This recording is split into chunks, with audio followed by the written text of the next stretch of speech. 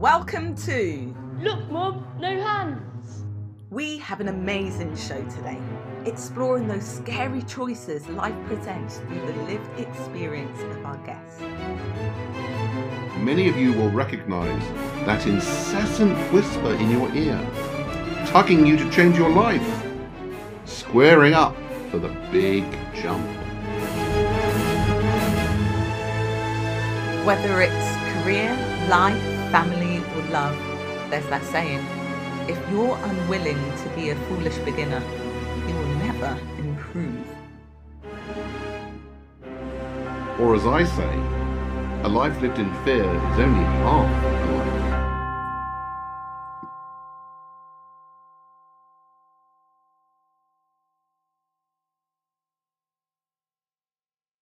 Hello, thank you for joining us for another episode. We are coming live from, pre-recorded, the Cole office in King's Cross, London. We're joined by my co-host, Daniel, and today's guest, Dan Pelles. Am I pronouncing that correct? Pelles, yeah. Pelles. Yes, thank you for having us. Thank you for coming. Hello. Hello. Dan being the head chef here. Yeah. Congratulations. Thank you very much. I mean, just taking a look at this incredible restaurant. It is beautiful. I mean, the location, and we've had a chance to spend a few minutes getting a little bit fed and watered downstairs, just seeing the food prep, and I'm starving at 10 o'clock in the morning as a result. I always say a good restaurant is, when you enter and you smell the good scents, that's a good sign. If it smells like good food. And it makes you aware of just the amount of work that goes in, the food prep, that you're not serving till lunch, and at 9 in the morning they're busy sharpening knives and chopping and baking and whatever. This profession is a lot like a live show. Most of the work is the rehearsals, and then the service time when you guests come in. It's just that's the top of the iceberg. What comes before is immense. The prep. Well, I've always thought restaurants were a bit of a performance because you can't get a second chance if it's not on the plate and correct. One shot. Yeah. One shot. I mean, that's why I always see it as a mistake to compare this profession to art. It is in some sense a form of art, but it's not really a form of art because it's really a craft. That you have to hone your skills really well on it. It's just my idea. Well, I think in reading some of the background on you, you certainly talk about it being an emotional experience. A good meal, a memorable experience. And I think things that are emotional tend to be memorable as well. Yeah, I think good flavors are engraved in your memory from the get-go. As a kid, if you eat something or you smell something, it follows your life. Yeah, there's a lot of good restaurants around the world that base their menu on that memories and scents.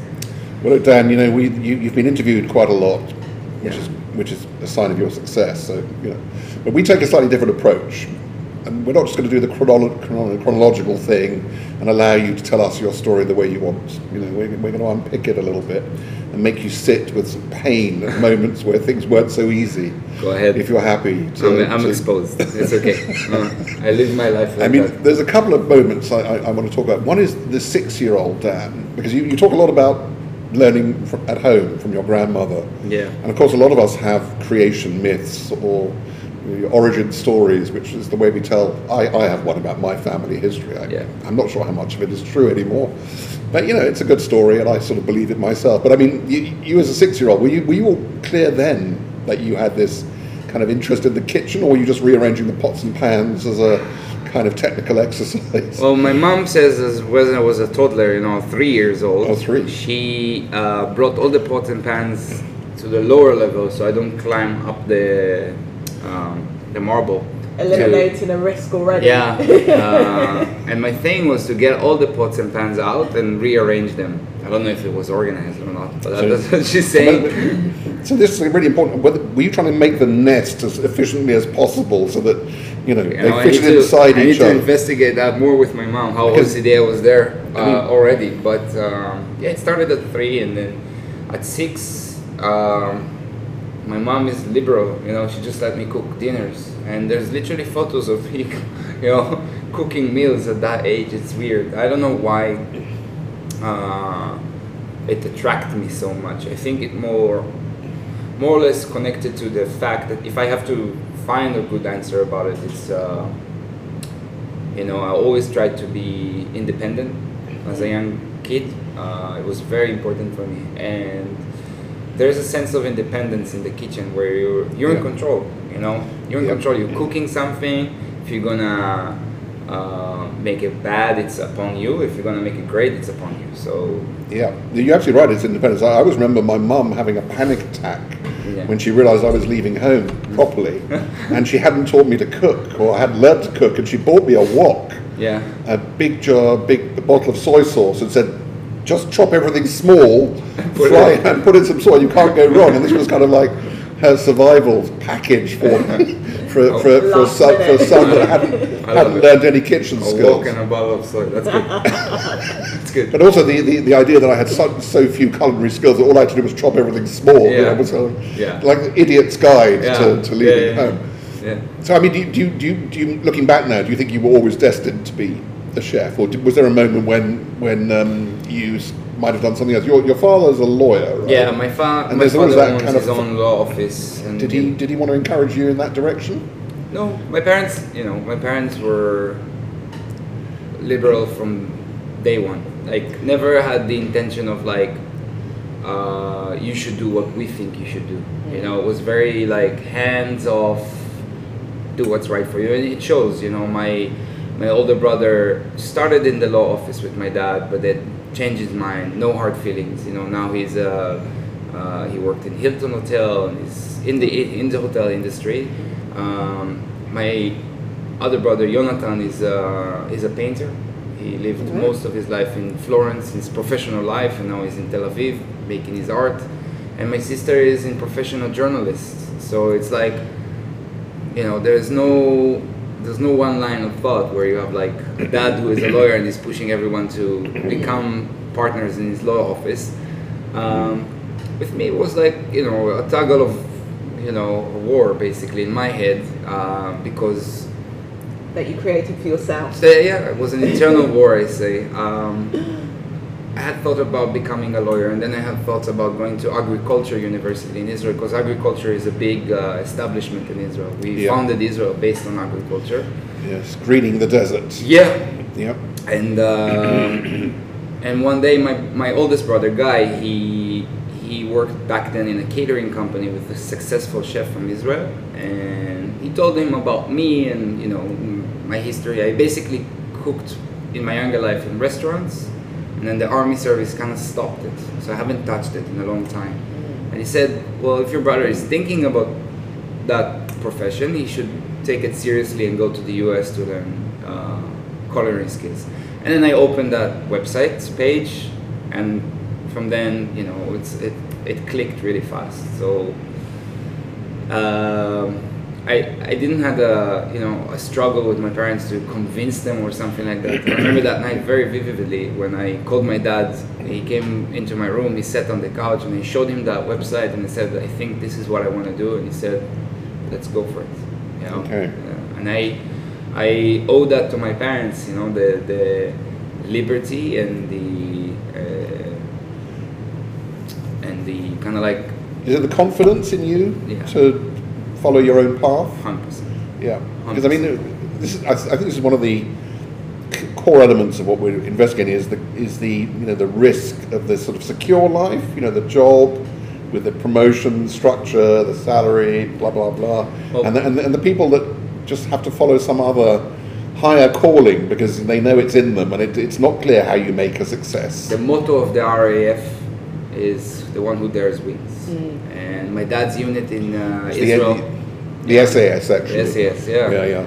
My dad's unit in the army in Israel copied, there was like an elite unit, they copied that motto. I remember that how does that sound in Hebrew? Me'ez menatzeach, the one who dares wins. And it's like, there's so many small mottos that I picked up in my younger life that made me think like that. Like my dad saying to me that, not in a necessarily way that like you have to think like that. It's just something I picked. You know, and then I heard once Shimon Pelles, if you know him, he was like former prime minister, former president. President. He was a prime minister for a hot second. But yeah, a very influential guy in Israel. And I heard him once. I read an interview he did. He said the bored people are the walking dead. You know, so all those things kind of like created a agenda for me in my head that in order to strive for something, you have to take some risks. Yeah. And not calculated risks. They cannot be calculated. So this is look, mum, no hands, really, isn't it? This is, just it's perfect. Sometimes it's taking stupid risks just to see, yeah, to see what happens, right? Look, you can take. Did you scare your mum at all? I think I think moving, being the youngest kid, You're the youngest, right? I didn't realize that. My mom, my parents are nearly 40 years old. My dad is less than a day 40 years exactly. He's the 13th, I'm the 14th of April. 40 years between us. I'm far away from my older is 12 and my sister is 6 and my brother is 9. So it's like I'm really young compared to them. So I'm the baby, you know, I'm the baby. Yeah. And I'm sure for a mother to hear her son saying, all right, I'm moving to the other side of the world, must be hard. I'm sure inside it freaked her out, but she never made me feel that way. She's always, until today, you know, I'm living my life in a different country. With a wife that is not from my country, and always the sentence that followed was, as long as you're happy, I'm happy. And you know, I think it's a great parenthood way. Yeah. Well, I think you know, I'm Jewish, as you probably imagine, and my parents met in the war, working in the BBC. My mother came from Germany, my father came from Bulgaria. So this idea of the collision of worlds, and being prepared to uproot the wandering Jew type problem, and you know, being the outsider in lots of places, but having that perspective. So that's actually a question I had for you. Do you think that movement? So you've been in America, you've been in Israel, you're in London. Do you think that gives you a perspective on what the gaps in the market are, where you could sort of do something interesting? I think in that sense I have a leverage, because I'm exposed to, as you said, different markets and also different cultures. And absolutely, it's a leverage because, you know, I said once in an interview actually, it was about peace, and I said, you know, after living for 7 years outside of my community, which is such a very defined way of thinking. Well, obviously, there's. When you say my community, you mean Israel? Yeah. So there's right and left, and there's extremists here and extremists there, but they kind of like, you know, there's a kind of like a standard way of thinking. Once you detach yourself from it and you live in a different culture for 7 years in New York, you expose yourself to other cultures and you say, okay, there's another way of thinking, there's another way of living, another way of acceptance. You develop more patience and different aspects of politeness, in a sense. And I'm an honest belief that if there is ever going to be a world peace, is if every person will live at least 2 years out of his comfort zone. You know, expose you more and you're becoming more open-minded. That's a really interesting observation. I mean, you know, I was talking last night with some friends actually, and we were saying that even amongst my incredibly well-travelled friends, because I come from a world where people spend a lot of time travelling, very few have even been to Israel, for instance. Although Israel's coming to them. You know, courtesy of Yotam Mosolengi and Honey and Co. and now, you know, I mean, the Coal Office and a few other places. We have great representatives. Among them, my chef patron, Asaf Ganit. You know, he just won a Michelin star in Paris for an Israeli restaurant in the capital of the culinary in the world. That's really taking it to the enemy, isn't it? Yeah, basically. Basically, it is. It's like poking their finger in the belly. I mean, Israel is doing great for itself in many aspects. It's a small country. It makes a lot of noise. I like to describe myself as a pincher dog. I think small, tiny, and loud. I think you observed something in what material I read about how Israel is such a melting pot of people from all over the world. You know, and I've experienced that when I go there. That you can just have the cuisine from anywhere in the world. It's a bit like a New York or a London, actually, but obviously on a tiny scale by comparison. I always describe in terms of the depth of offering and so forth. Tel Aviv is like a small neighborhood in New York, just with a seashore. Yeah, that's how it feels. But you know, all my daughter calls it Shoreditch on Sea, actually. Shoreditch on Sea. That's a good one. Shoreditch on Sea. Yeah, it feels that way. It does feel that way, yeah. But when you know in the specifics and exactly what we're doing here, the modern day Jerusalem cuisine, Jerusalem is such a brand. You know, it's like you say Jerusalem to anyone, and he immediately know what it means. You know, it's like probably one of the biggest brands. It's bigger than Nike, in a sense. Yeah. And Jerusalem in specific, and where the restaurant Machne Yehuda that Koloff is generated its DNA from, is coming, is the biggest melting pot in the world in terms of religion, in terms of food, in terms of people. You have everything in Jerusalem. It's so liberal and so orthodox. But it's not just the offering of food; it's the interest in food. It's the occasions that are you know catalyzed by food. The celebration around it, and everything has a connection to some sort of a tradition. It's not just here eat. You know, it's like. I mean, you know, just the obsession with the best hummus is a hilarious element. Hummus, The queues for the best hummus. Yeah. So, when you look at your career, you've made moves to New York. Did you leave New York for a reason? Is your wife American? My wife is from New York. And you met her at the 3-star Michelin-starred restaurant you were at? My wife is from Brooklyn, and we met at Jean Georges where I worked. The reason we left New York was I was fed up, pretty much. Everything kind of like aligned, you know. I was fed up. Being fed up's good as a chef, though. It means you're eating well, doesn't it? I guess fed up is very American, right? That's an old joke in my family. Yeah. When people were fed up, you say, "What are you complaining about?" True. Very Jewish. Sorry, I'm interrupting your flow. Dan. Oh, it's good. It's good.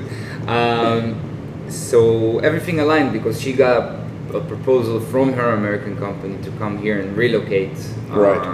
Because they opened a branch here in London, and you know, I said, London, let's go. It's another great capital. Yeah. Another great opportunity to expose myself and kind of like outreach to another culture. And you know, I felt after the 7 years in New York that it's really developed me as a human being beyond a chef. You know, more eclectic in a way. But and I said, let's go here. It's going to be great. My intentions were not to go back home. No. Never.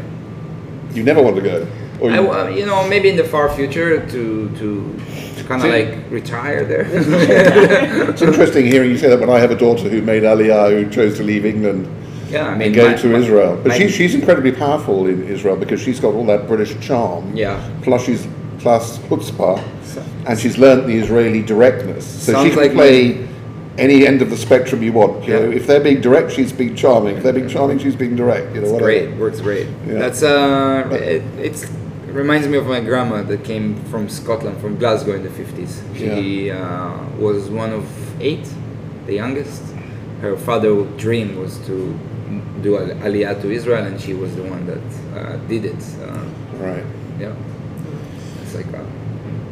So how do you compare the UK or London, maybe is more correct, to your previous experiences? I mean, I guess that's sort of a general question, you know, and also a kind of a restaurant level question as well. Do we appreciate the food? Because we had such a terrible reputation for so long in England. Nobody came here for the food, but you know that's changed so much. And what are your impressions?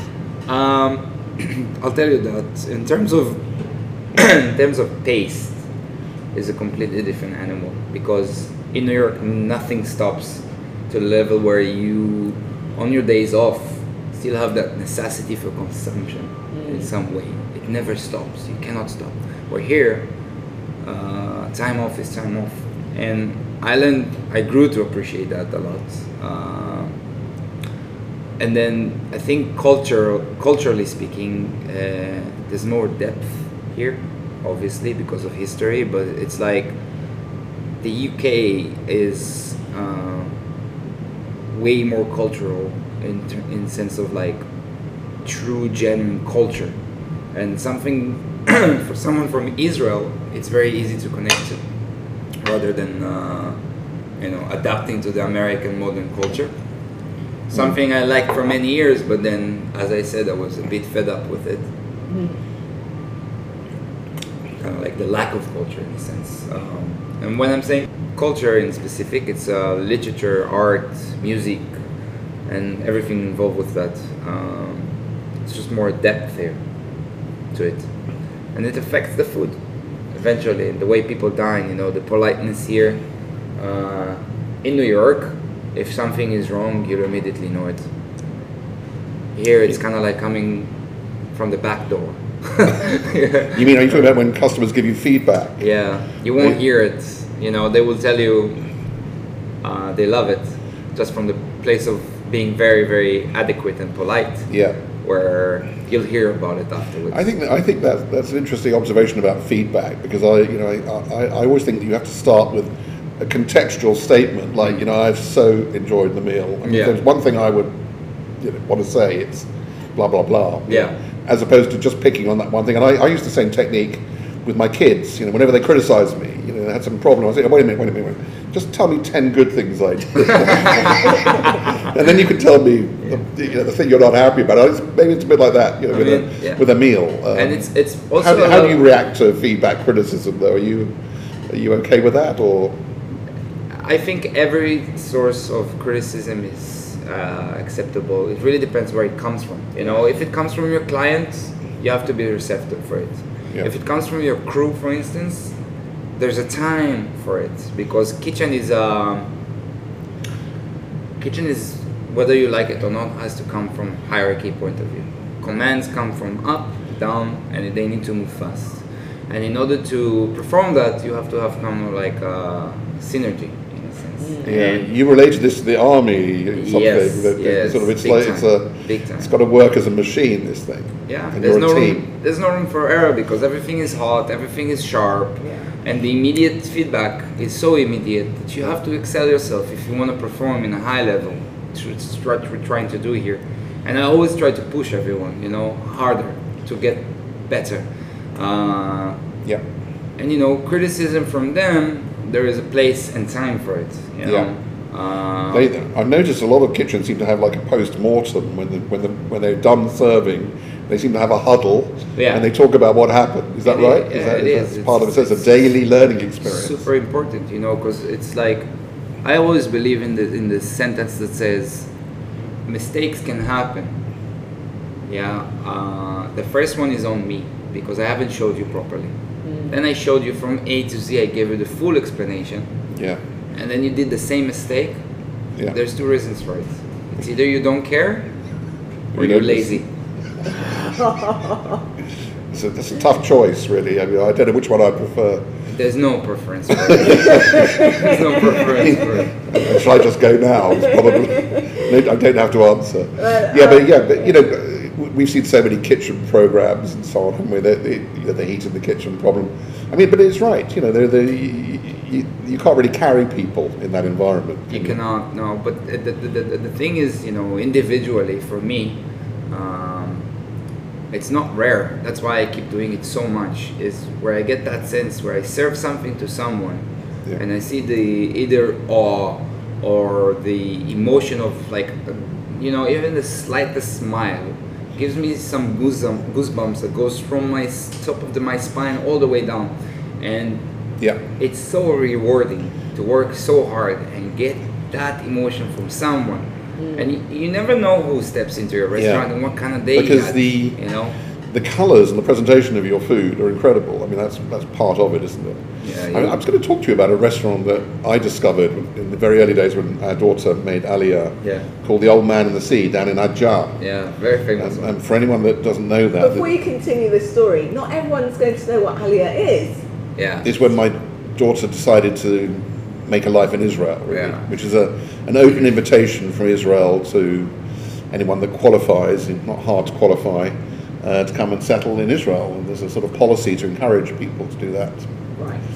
Aliyah means literally going up. Okay. That's the literal translation. And there was many aliyahs during the history. The first ones being in the 1800s, the late 1800s. My grandpa did an aliyah. Was the third aliyah from Poland. So yeah. Just so our listeners know, for those who aren't familiar with.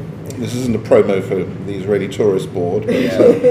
but we were always adventurous in looking for good food. And Adja has this reputation for being a bit further south than many Tel Aviv residents would want to go. Yeah. And but we were going to go, and we found this incredible restaurant called the Old Man and the Sea, which has an industrial approach to catering. You'd sit at your table, and within 10 seconds, little diamond-shaped small dishes would arrive with endless vegetarian offerings. They would literally fill the table with this pattern of diamond dishes.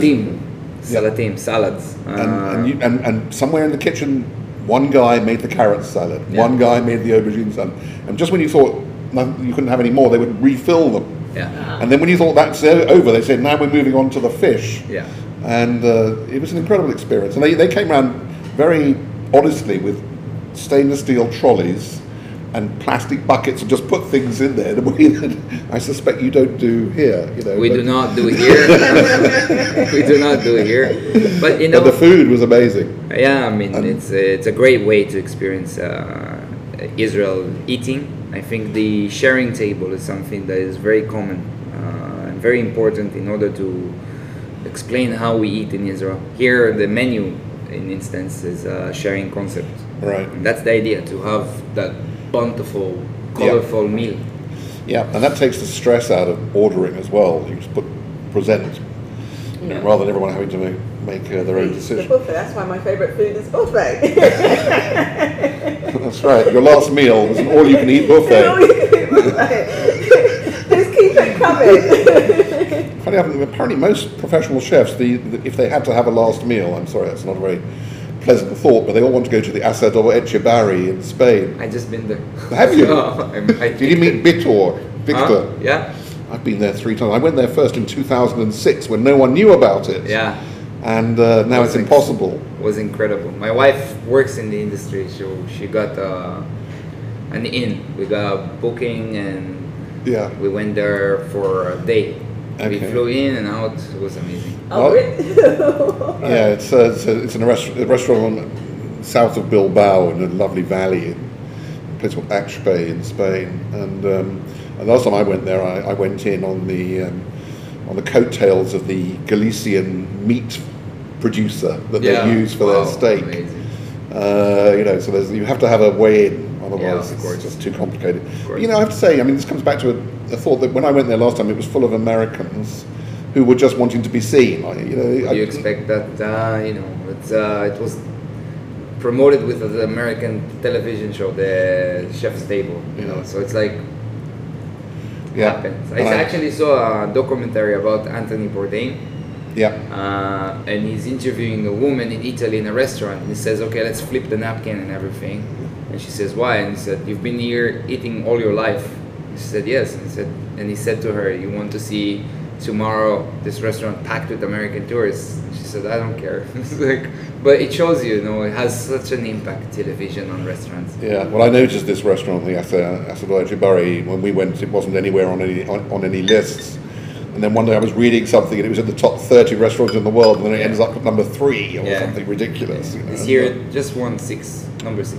So it is an amazing establishment. Yeah. I was going to say, I've got a question here saying that what point did everything change for you? You're saying things on TV can change things instantly with this restaurant. You did Game of Chefs. Yeah, in Israel. That changed for you, being in the Israeli defense, what do you call it there, army forces. So you've had various points where things have flipped for you. Mm-hmm. But what do you feel has been the most that has resonated, and you think, wow, actually, this is going better than what I could have planned out on paper? I think, you know, the last thing that happened in my life is coming here and meeting Asaf, who is the chef patron here. I think that's, you know, mere luck, because we planned to move here, and I had stages aligned in Alain Ducasse and Core by Claire Smith for positions. I said again, you know, the 3 Michelin and la la la. And then COVID started, and I told my wife, let's go 3 months to Israel before we move into the UK. And she said, fine. We were in Israel, and then COVID. This plan is not happening. Guess what? And I found myself sitting at home for 8 months.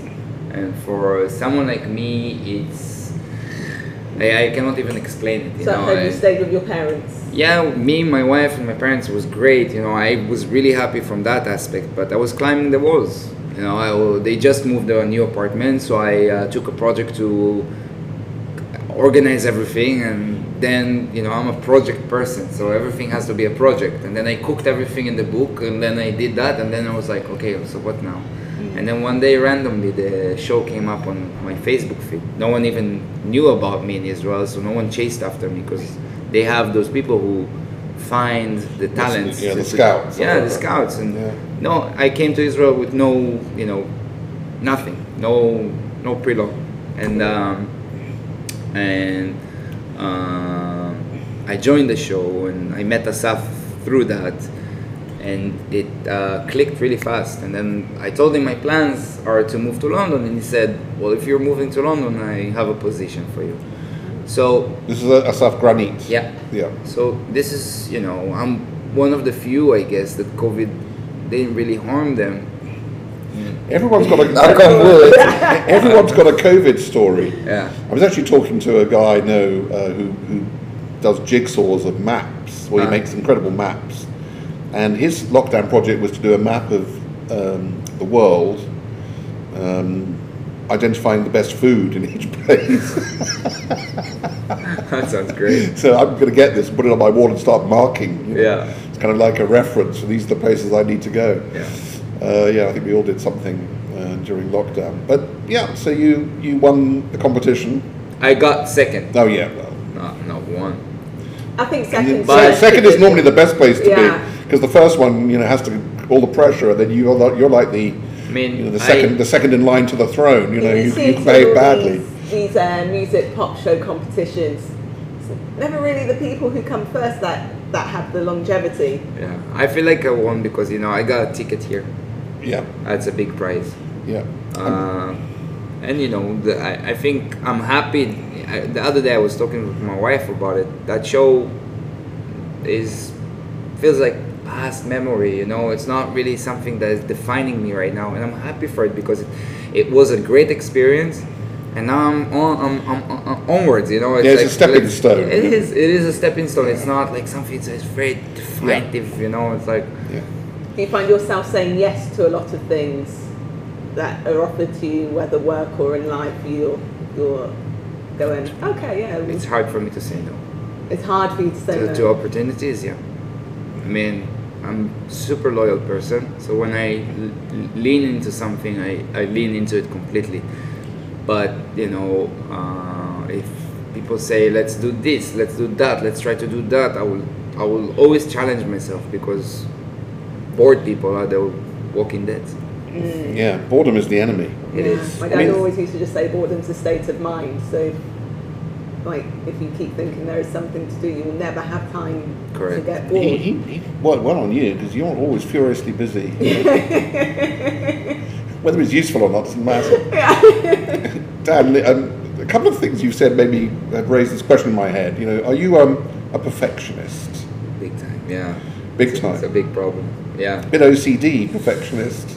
To levels that I cannot even explain. I mean, I don't define myself as an OCD person, because it's I thought the rearranging of the pots and pans was an early signal. I mean, I tested you by asking if you nested them, you know, because that would be, maybe you put them in alphabetical order. Too young to remember. I'm sure there was some sort of material. there was some sort of order that made sense in my mind. But it's like, Yeah, I'm sure if I'll be diagnosed, I'll be diagnosed with it. But I've never tried to diagnose it. I just live with it. Yeah. And I think once you put a label on something, you have an issue then. Yeah.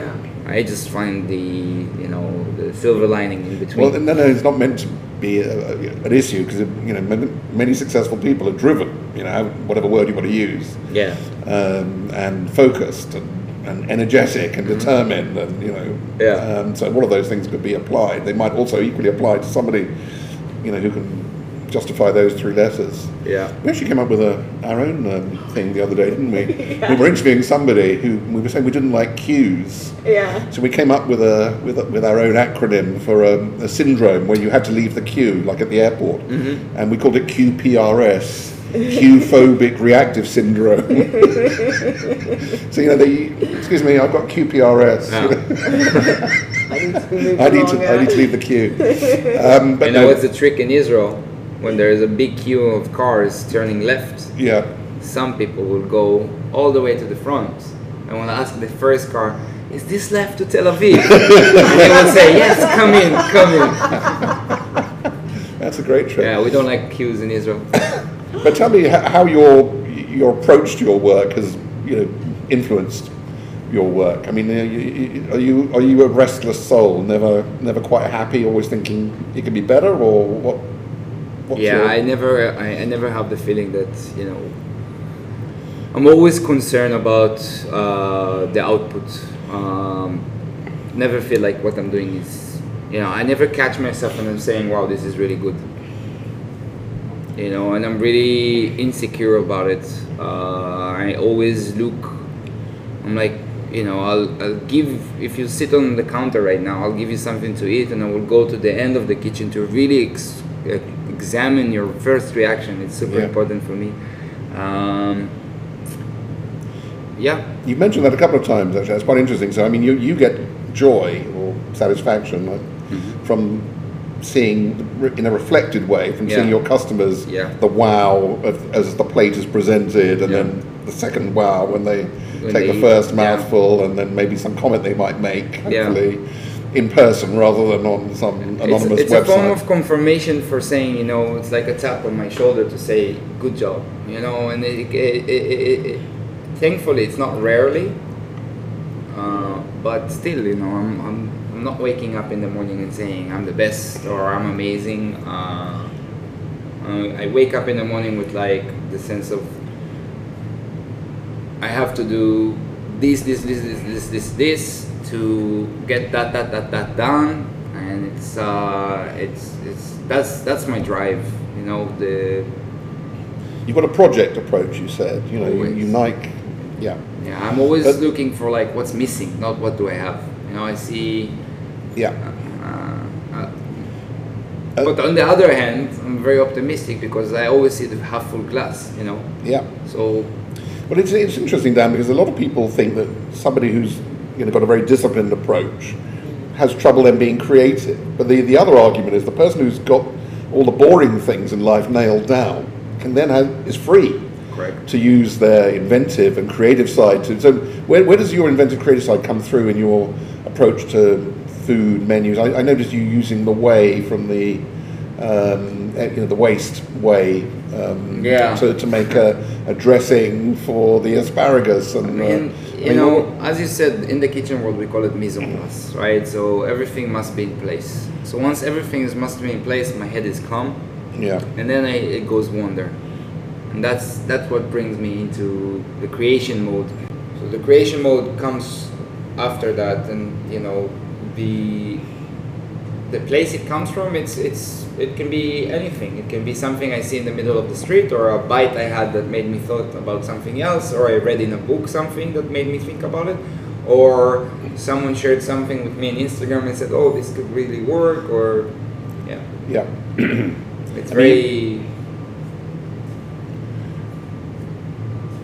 Random. It's not like a process that I get myself into.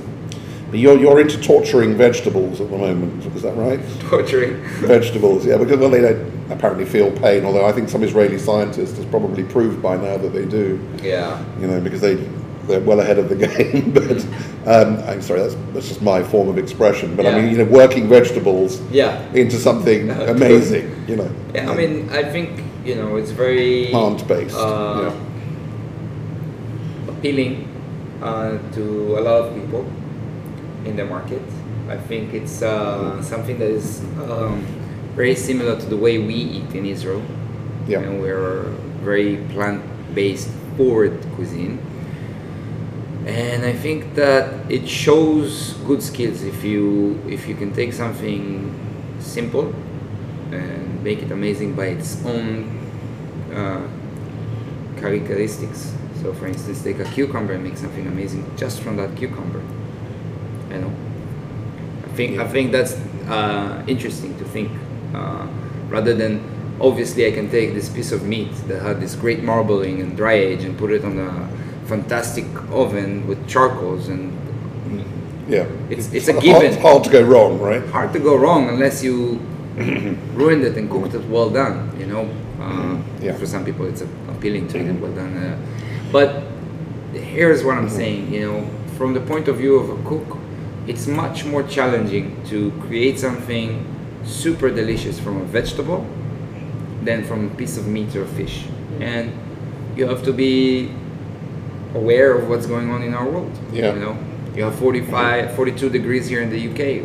What is it for? Global warming, overfishing, over farming for cows, mass producing. Yeah. Well, I mean, that's a good debate, but you're saying we should prepare for a world where we are more responsible. You were talking about meat and fish being a sort of like a special treat or something, not an everyday item. Even in my home, growing up, piece of meat was a celebrated thing. Yeah. Roast or leg of lamb. I came from a UK heritage, so a roast or a leg of lamb was on holidays or on a Friday meal or a Saturday lunch. Never just a random, let's have steak for lunch. It never happened. When in a well-organized kitchen, the roast on the Sunday would feed into other things all week. They would be cropping up in smaller items. Yeah. Now, I think that's interesting. I mean, does that mean that you are involved in the provenance side of things? Are you, when you source your vegetables or fruit vegetables, are you finding people that make particularly delicious tomatoes or something? 100%. It's super important for me to be connected with the suppliers. Do you work with companies like Natura or? I work with Natura, I work with All Greens, and I work with random people. Literally 3 months ago when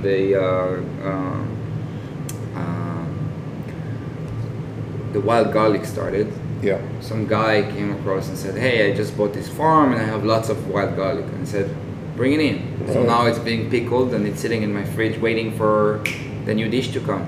So I'm always looking I'm for available for the soft launch, by the way. Wild garlic, we grow wild garlic actually. Yeah, it's super nice, I pickled it with a little bit of sumac and vinegar and sugar, just a traditional brine mixture, and it's really tasty. It's really tasty. I've got a great little story for you actually. Mrs. Elswood, the pickles in the jars. Yes. And they're doing a rebranding, but I discovered why it's called Mrs. Elswood. Why? Because the two guys that started it, one came from Elstree and the other came from St John's Wood. It's always a measure of The worrying thing is the picture of Mrs. Elswood is getting to a younger person, I hope it doesn't lose its touch. No, I hope they've not misjudged their market. Yeah. But I think that, as you say, so what are you doing to vegetables? When I say torturing, it's a sort of joke, but are you fermenting? Are you pickling? Are you doing other things to? What's the biggest problem here in the UK is the short seasons. I call it the brutal beauty of seasonality. It's so good when it's on season, and it ends like that, and then you need to find for instance, that asparagus dish that was on the menu was literally 3 weeks, and it's so heartbreaking when it happens because the next day they would call you and say, listen, the line of asparagus is ending because it's not that good anymore. And then it pushes you to think a lot. So pickling, absolutely, to extend seasons, preserving, but also, you know, different techniques with the same vegetable. For instance, we'll get this beautiful zucchini from Natura, and then we'll try to roast it, we'll try to deep fry it, we'll try to stuff it, we'll try to serve it raw, we'll try to sear it, whatever technique, steam it, poach it, and then we'll decide, okay, this is really give it the right stage for something, and then you'll think what flavors will bring it into a synergy of flavors. So it's like, all right, it needs some nuttiness, or it needs some fatness, or it needs some acid here, or a kick of spice, and then this is how you build those dishes. You know, you say creativity, everybody thinks like, you know, it's some weird chef science looking, creating those potions, and it's not. It's a craft. You know, it's like being a carpenter. You build a table, you know how to build it, you know how to fine it. It's the same way of thinking about food. It's you have a bank of flavors. You know what works with what, and you experiment with the techniques of each thing. Has there been something that you've created and you think this is going to be, well, you don't think that excitedly, this is going to be so amazing, and you taste it and you think, oh my so god. Many times. That's why I'm saying in the beginning of the interview, we said that the tip of the iceberg is the service. Yeah. The amount of hours given into each creation of a dish or new dish that comes into the menu is endless amount of bad tests of something that was like, wow, this is horrible. You know? Sometimes great mistakes happen in the kitchen. For instance, that labane reduction. You know, we reduce the labane every day and we get rid of the whey. And I said, why are we getting rid of it? Let me make a vinaigrette out of it. So I put it in a pot and I started reducing it slowly. And I thought, I'm gonna have this beautiful white substance, and I'm gonna mix it with some oil and lemon, and it's gonna be like saying in your mouth, you know, and then it starts caramelizing because there is natural yeast and sugar in the yogurt, and I was like, shit. And then I tasted it because I thought, oh shit, I burnt it. Yeah. And then I tasted it, I was like, wow, it's like crazy umami flavor in your mouth, and that's a mistake.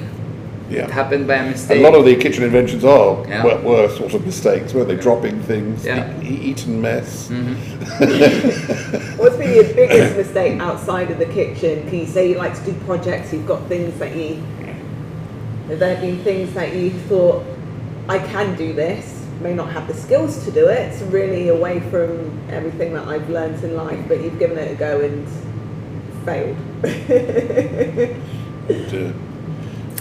So what do you enjoy doing away from work? I'll give you a chance to think there, Dan. Yeah. Do you ride your bike with your hands behind your head? Always. Well, there's your answer. Yeah. Yeah, I mean, I had a few mistakes in my life. I don't know. I have stories from my childhood that are mistakes. I don't know if it's relevant. But to be honest, but I guess the only question, we don't need to know the details. Were they the result of experimentation and adventure? You know, were they falling out of a tree that you climbed up, or were they, taking risks? It was a big risk. Right. So it was about taking risks. It was about taking risk. Yeah. So you seem to be, if I can observe this, a fascinating mixture, an unusual mixture of somebody who's incredibly detailed, project driven, disciplined, and yet this kind of crazy risk taker on the other side. It's almost like you've got the bad boy in you. Yes. There's the bad boy in you struggling with the good boy in you, and sometimes one wins and the other. I think the good boy is getting kind of like 80% of the action here, but the bad boy is definitely getting a look in, right? Jekyll and Hyde.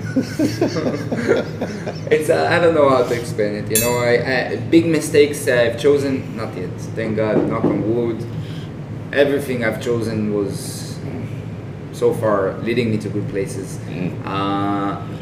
I think the reason being is basically what this whole meeting is about is to not think twice. You know, if something builds up inside of you as a thought of like, I should do that, you should do it. Because it's like, you know, my grandpa told me, no is a given.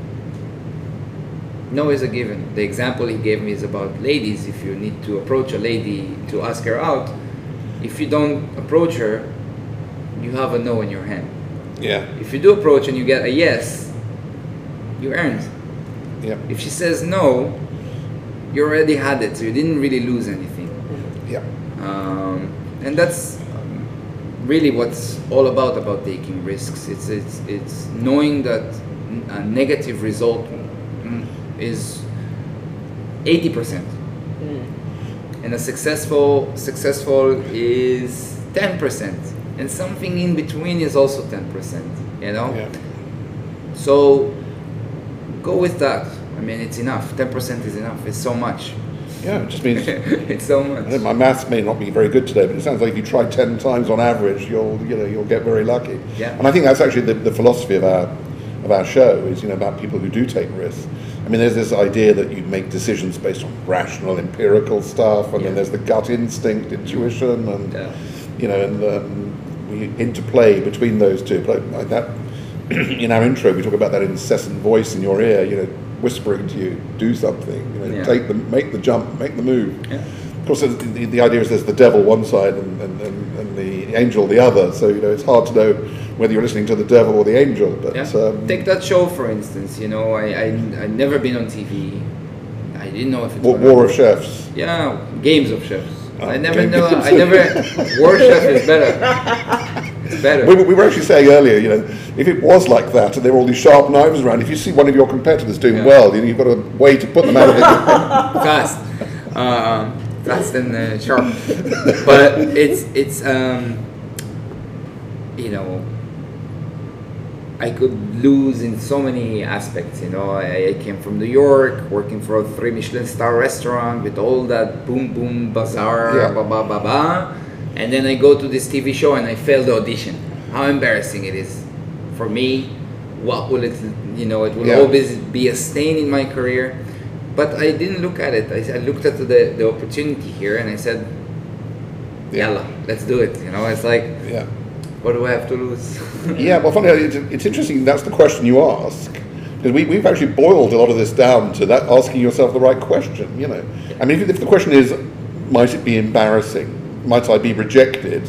You're never going to do anything. Right. If the question is, what's the worst that could happen, or you know, and you're robust enough, confident enough in yourself that you can wear something going wrong, you know, then that's got to be the way to go. Yeah. And you allow for the unusual thing, the unlikely thing. Being a kid in, you know, it's paralyzing, those thoughts, because being a kid in Israel, everybody goes to Eilat. It's the southern city in Israel. It's on the Red Sea. It's beautiful. It's like a resort. Yeah. And the wild kids, there is a bridge above a canal that goes from the bay, and the wild kids jump. They wait for the boats to go and then they jump. It's a big jump, is it? It is a big jump. And I was standing there, paralyzed. I could not jump, and all my friends laughed at me because I could not jump, because I was paralyzed from the thought of like, what if a boat just, you know, and what if I, you know, land not good, or what if a shark comes, or like, you know, so I didn't jump. I didn't jump. Did I lose something? A joy of a moment, respect for my friends. But you know, this is a physical thing. When you take life decisions or define if the thought of what you may lose or what could happen, what could go wrong, it's the same as that kid standing on the bridge. It's paralyzing. Yeah, you won't take it. You raised a really interesting point as well, Dan, which is I think it's easier for people who have little to lose to take big risks, because you know what's the worst that could happen is not very much. I think as you become more successful, it becomes harder to maintain that philosophy of, you know, still letting go of your 3 Michelin star restaurant in New York and doing something else that might or might not be successful, but it takes you in a different direction. It's growth, it's development. Depends what drives you. You know, it's like for me, the 3 Michelin star restaurant I worked in was not my 3 Michelin star restaurant. No. You know, It was not my stars. I worked for someone to retain his stars. And I see my chef Asaf, you know, he's a very successful man, but he doesn't stop. Sometimes I tell people when I talk about him, he's like a shark. If he stops, he's dead. Yeah. You know, you can see it in him and you can feel it, and it catches you, that energy. So do you use what you saw in him to keep yourself balanced? Yeah, I mean, no, I think, you know, I'm more like him in the sense of not stopping, you know, rather than balancing myself. I think it's like I always want to be better and achieve more, not because I lack of something. It's just I'm afraid to be bored,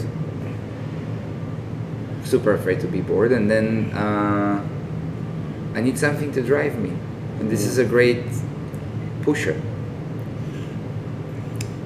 Well, look, I mean, I think we've brought the conversation round to this whole question of risk taking and the approach to life, which I think is where we want to, you know, give people role models and life experience.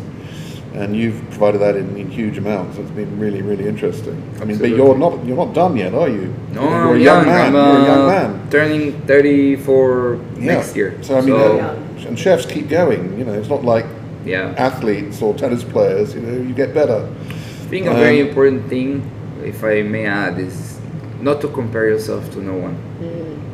You know, I just read an article about Marco Pierre White. He went to Israel for the first time and they interviewed him. So the interview was in Hebrew and I read it in the newspaper.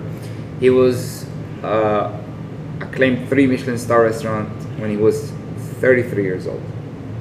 And I read it and I say, I'm 33 years old and I don't have that yet. It's my dream. I don't have that yet. But I think that comparing yourself to others is a mistake, especially in the kitchen. You work among chefs. It's a very competitive area. Some are better in these areas, some are better in these aspects. You have to understand that you have your own path.